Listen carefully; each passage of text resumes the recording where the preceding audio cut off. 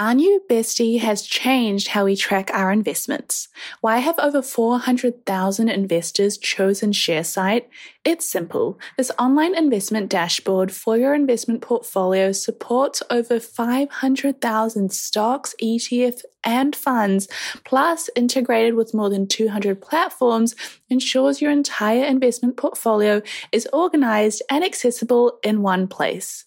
Move beyond the limited insights from brokerage statements. ShareSite offers a comprehensive view of your financial performance, including analyzed reports, dividend gains, and the impact of currency fluctuations, all through intuitive graphs and visualizations. But here's the best part. For the investy besties out there, ShareSite is offering a special deal. Save 4 months when you purchase an annual premium plan. It's time to dive deep into performance metrics, streamline tax reporting, and share your portfolio with ease.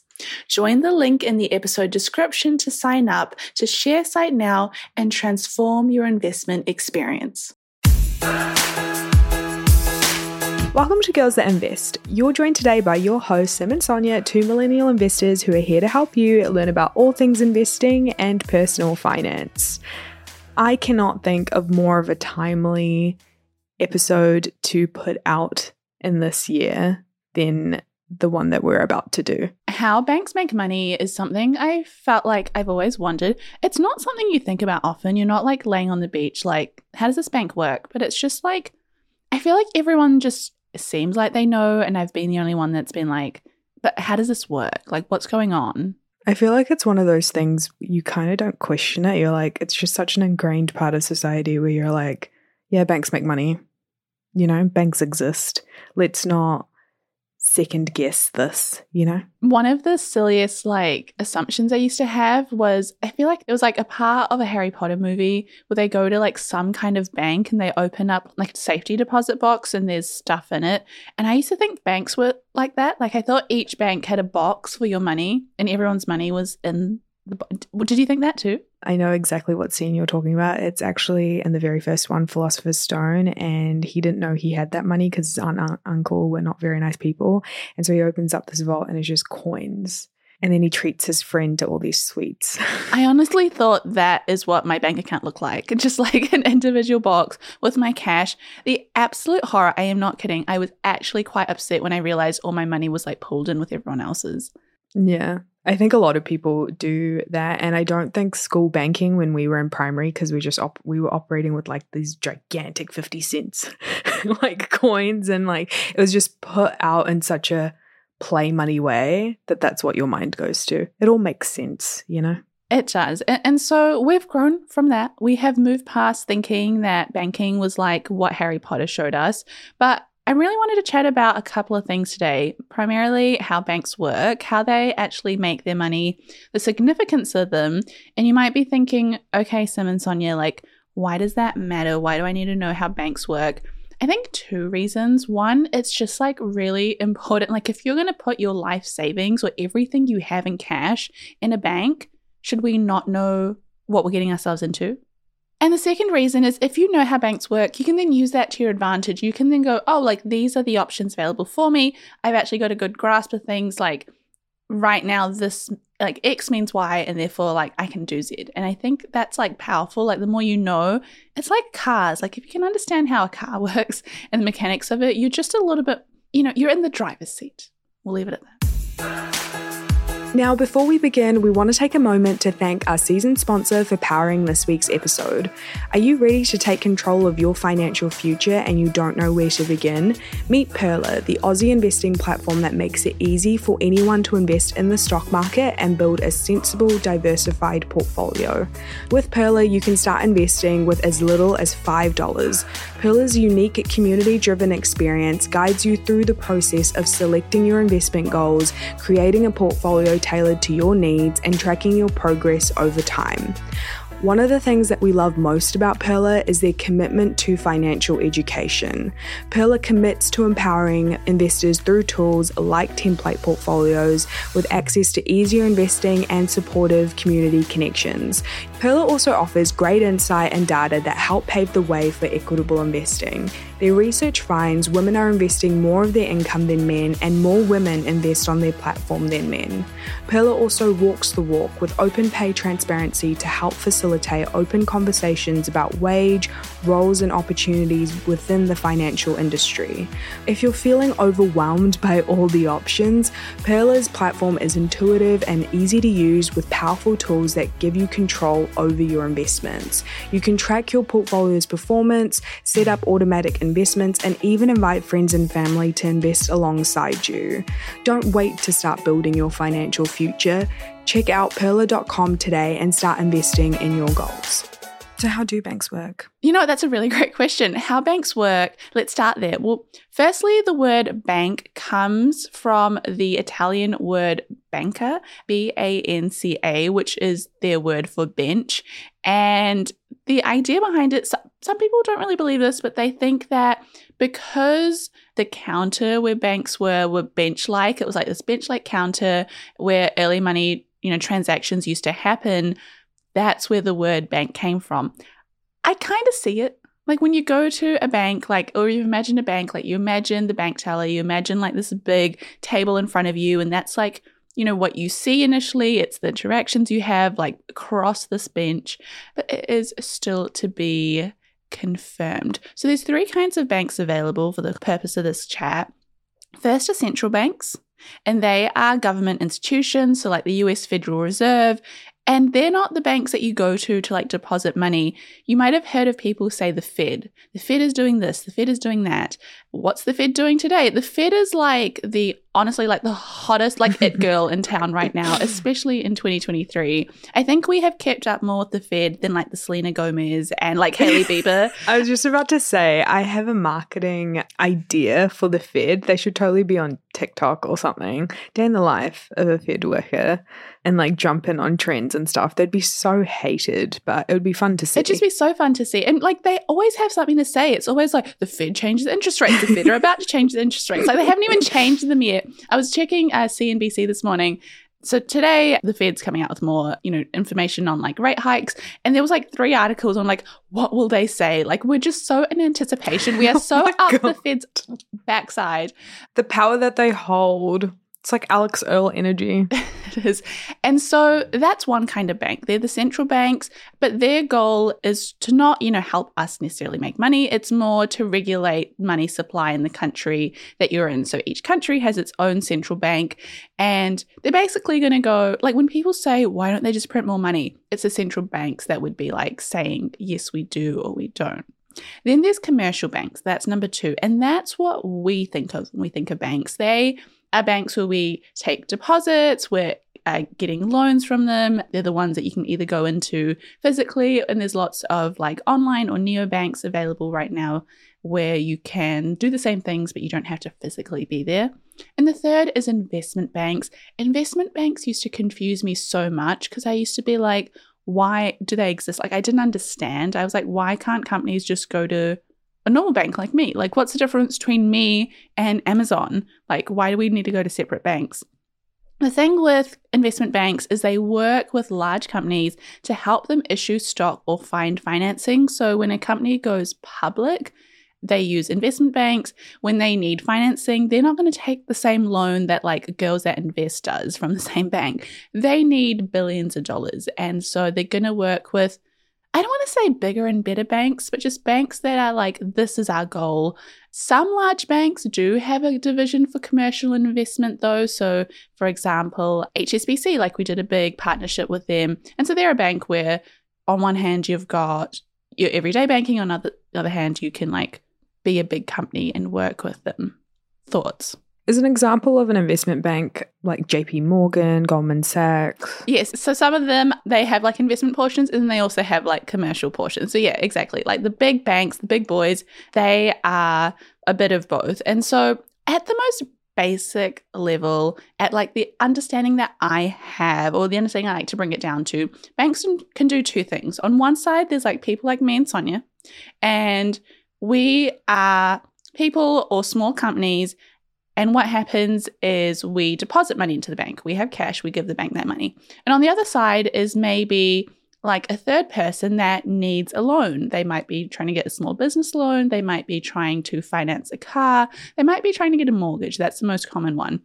And so the bank takes mine and Sonia's money, so that's like a deposit, and then it lends it, gives credit to someone else with our money and charges a high interest rate on that. Let's say an interest rate of like 7%, and then gives me and Sonia like a 0.5%, like, hey, thank you so much for working with us. And we will take it. We're like, yeah, this is fantastic. This is free money.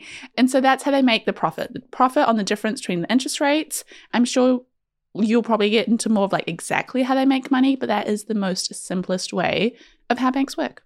That is a great segue into how banks actually make their money. There's a few different ways, and I'll take you through 3 categories. One is interest income. Second is capital markets income or investment banking. And the third is fee-based income. So starting off with interest income, this is actually the primary way that banks make their money, and that's by charging interest on loans. They profit from the interest paid on their loans. So banks will have depositors, people who will put their money or their funds with a bank, and that's money that they don't need at the present moment. And people who choose to put their money in a bank, they'll have special interest rates and security, as Sim just said, as kind of like a thank you for choosing us to deposit your money with. The banks will then take those funds. So as Sim mentioned before, your money goes into a pool. Banks will pull from that pool to lend out money to borrowers who need the money now. And when borrowers repay the dollar amount back to the bank, they get charged an interest. So when you borrow money from a bank, you're always going to pay back more than what you were lent, and banks will eat that cost as a profit. I don't know why I have yeehaw in my notes with the cowboy emoji, but there we go. People have like words of the year. Sonia has like emojis of the year. And right now your emoji of the year is the cowboy hat. Like I will message her and be like, it could mean anything. I'll message her and be like, hey, like just confirming we're like doing this for this time, right, for work. And she'll just send like the cowboy emoji. And I'm like, that means yes, I think. Moving on. So that's pretty standard in terms of how most banks make their money, through interest. The second is capital markets income or investment banking. Capital markets, it's just a marketplace. They'll match businesses that need money for projects or for growth to investors with money that want a return on their capital. How fun. And investment banking services that a bank will provide to people, corporations, governments, those with a high network, and that goes beyond your normal day-to-day commercial banking activities. And they'll provide these services to their clients, like they'll provide advice on merger and acquisition. So that's if like 2 organizations want to merge, corporate finance transactions, they'll facilitate IPOs and debt offerings, and then they'll also dabble in the stock, bond, and currency trading activities. And capital markets and the source of income for banks as a whole is volatile. So they're just like us, you know, it's volatile for us, it's volatile for them. I love a little bit of relatability. Again, coming up with a marketing idea, banks should really, I'm pretty sure they do, have TikTok accounts. For business owners, every transaction is more than just a swipe of a card. It's the culmination of your hard work, dedication, and commitment to your customers. That's why I'm excited to share with you a game-changing solution that's simplifying the way businesses like yours accept payments. Introducing Tap to Pay on iPhone, powered by Stripe. Contactless payments has never been easier. You can seamlessly accept contactless payments directly from your iPhone, and the best part, there's no additional hardware required. Think about it. From local pop-ups to global retailers, Tap to Pay on iPhone and Stripe cater to businesses of all sizes, empowering them to accept payments right from their iPhones. It's a game changer for businesses looking to scale quickly and stay flexible, with quick setup that takes minutes, not days. So, how can Tap to Pay on iPhone and Stripe benefit your business? It's simple. Increased revenue, expanded reach, and enhanced customer experience. It's a win-win-win. To learn more about how Tap to Pay on iPhone and Stripe can transform your business, visit stripe.com/tapiphone today. Is this your like soft launch into marketing?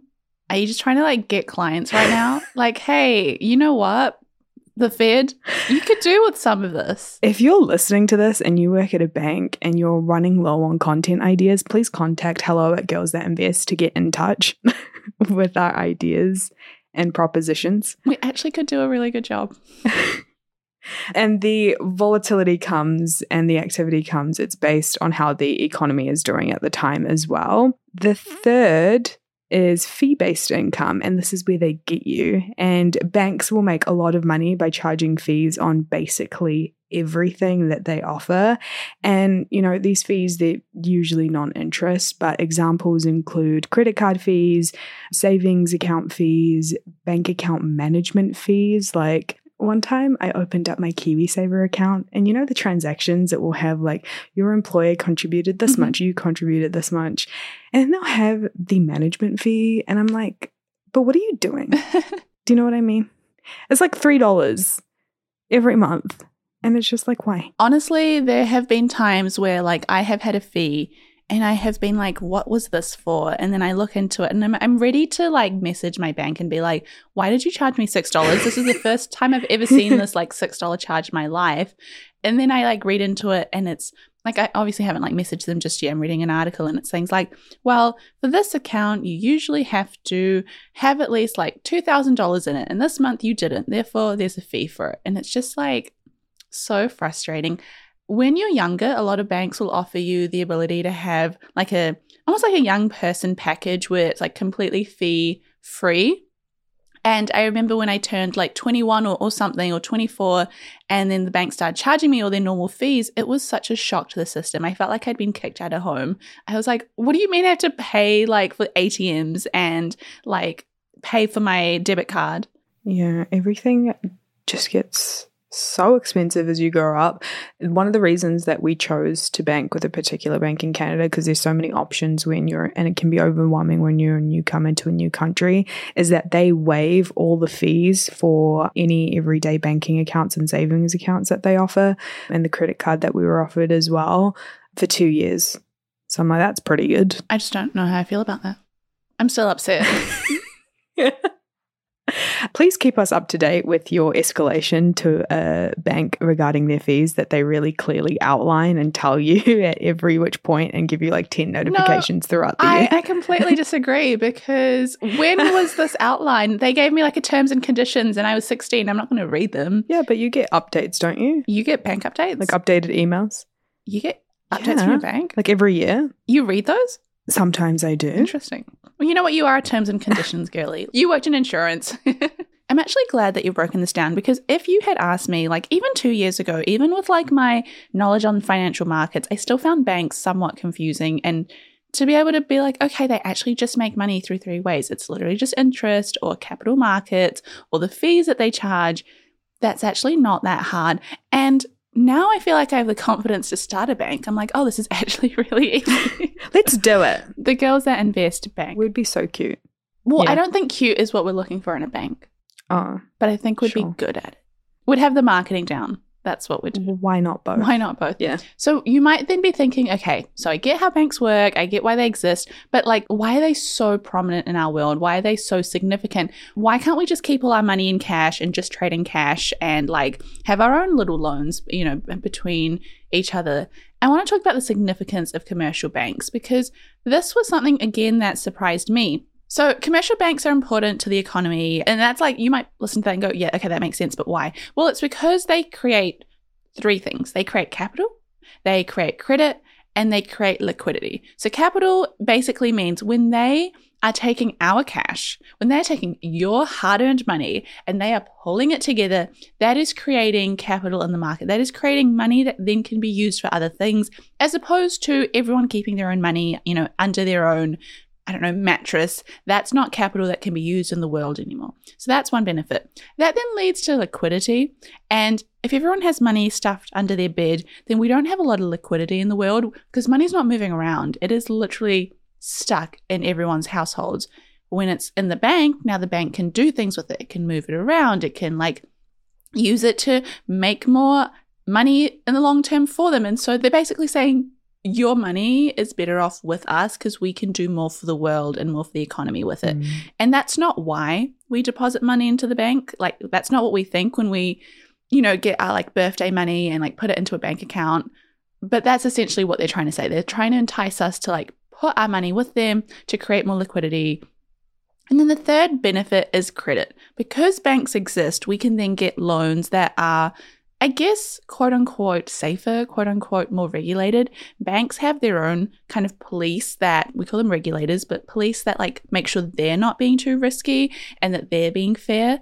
And so the idea of like taking out a $500,000 mortgage is not something I'd want to do if like it was through the bank of Girls That Invest or the bank of Sim and Sonia. Like, I want to go through a bank that I trust and is regulated and is offering fair incentives.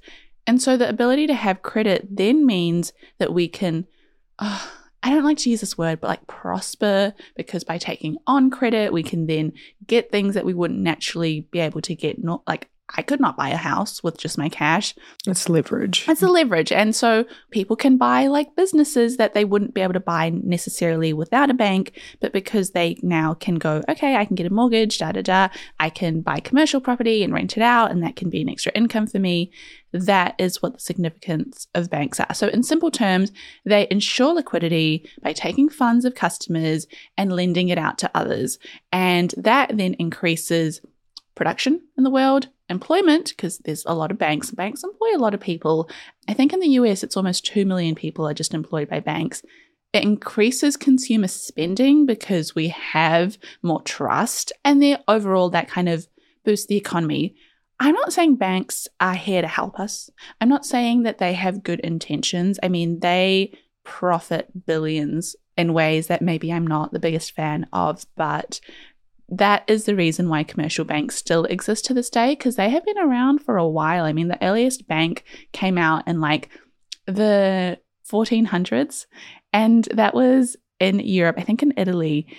And so they've got a place in this world. But I have to ask you a question, Sonia. If you were a bank, what bank would you be? If I was a bank, what bank would I be? Oh, what a question. I want to make my own bank. I feel like it's easy enough. I feel like a new bank opens every 5 seconds, and I feel like with our skills, we could open up a bank that is suited towards us and the world and like the greater world. Were you going to say something like JP Morgan? Yeah, I was going to be like Credit Suisse, because I am crumbling this week. But that's two very different answers. Yeah, I'm like, let's make a bank. And you're like, this is who I am. How are they going, by the way? They're doing okay? Well, at the time of this recording, so this is a little bit early, it's March 23rd, they have it's been announced that another bank is acquiring them, and that will begin shortly. And I think it's great because by it being acquired, at least like there is some glimmer of hope as opposed to it completely going bankrupt like the Lehman Brothers in 2008. So me and the bank are doing okay. Glad to hear it. For a more emotional analogies, follow Girls That Invest. So I think this was like a really nice, short and sweet episode. We've been asked to have a lot more of like 101s, like how banks work 101s, because that's how we started. And it was so fun making episodes like that would just break down these things. And of course, there's always things that we can learn about and chat about. So a quick little summary, how banks work. There's 3 different types. There's central banks, there's commercial banks, and investment banks. They then make their money through interest income and capital markets income, as well as the dreaded fee-based income. And why do they exist? Why are they still around? Well, in short, they take money from some of us to loan and give credit and lend to others, which then helps stimulate jobs, creates more employment, consumer spending, production, and therefore boosts the economy. All right, that's probably a good place to end it.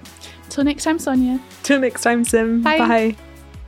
And as always, to finish off with our disclaimer. Girls That Invest does not provide personalized investing advice for your individual needs. We are not financial advisors. The advice from Girls That Invest exists for educational purposes only and should not be relied upon to make an investment or financial decision. Advice from Girls That Invest is general in nature and does not consider individual circumstances. Always do your research and please use your due diligence.